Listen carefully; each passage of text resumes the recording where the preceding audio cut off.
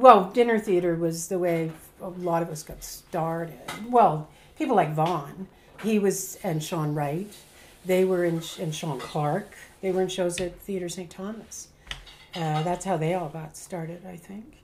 And a lot of the people from Theatre St. Thomas got involved in the Comedy Asylum when we started. But we weren't doing improv at the beginning or anything like that. The first play we did was The Good Doctor.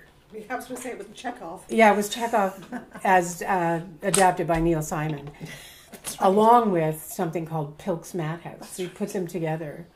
And I was in a dressing room at the Ship years ago, and somehow this subject came up, and there were 4 of us in the show that somebody said something about Pilk's Madhouse, and Nikki Littman went, I was in Pilk's Madhouse, and Brian Hennessy went, I was in Pilk's Madhouse. Peter Elliott, I wasn't, and I was. So we all were in different versions of it. Absolutely crazy play, which went really well with The Good Doctor. So that was our first show. And I can't remember what else we did. We did a lot of different things, largely scripted things. We did Murder at the Howard Johnson's, which we called Murder at the Wanlin Inn. And we did... Was that something you guys wrote? No, that's written by Sam Clark and Ron Bobrick from Murder the States. At the Howard Johnsons? At the Howard Johnsons, yeah. Don't tell them that we called it the Wanlin Inn. And then we did, I can't remember everything we did, but you toured we did as well. Key Exchange. Yeah, we toured all over the Maritimes. Oh, yeah. I will. There was a scene, there was a circuit for... Well, it was the Wanlin Inn, so we toured to Moncton at Magnetic Hill, the old Wanlin Inn.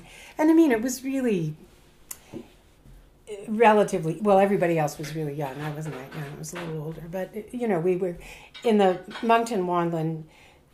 We put the stage at the end of the room, and the people were all there and sitting at all the tables. And the only way to get backstage was to run outside, down a hill, and then behind in the winter, in the rain, And so we used to do, that's the kind of thing it was.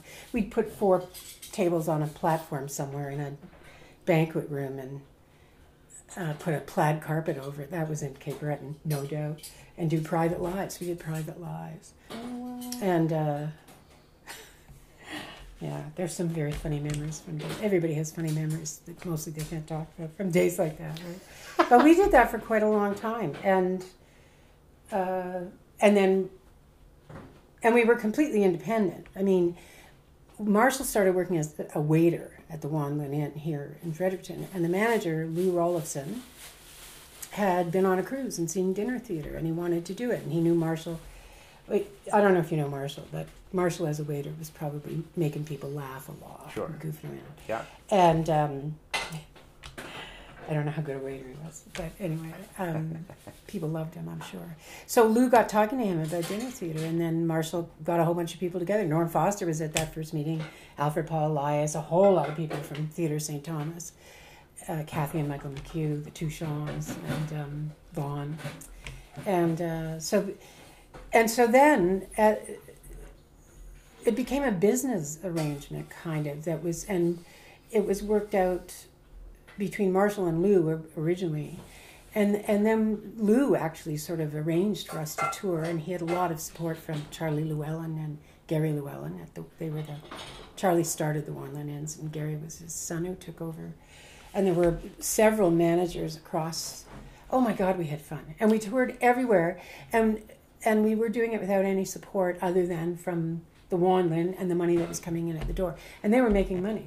So you would go to these places, you would perform, and they probably put you up for the night. Oh yeah, and our dressing rooms. I can't imagine some of the parties how much fun that would be.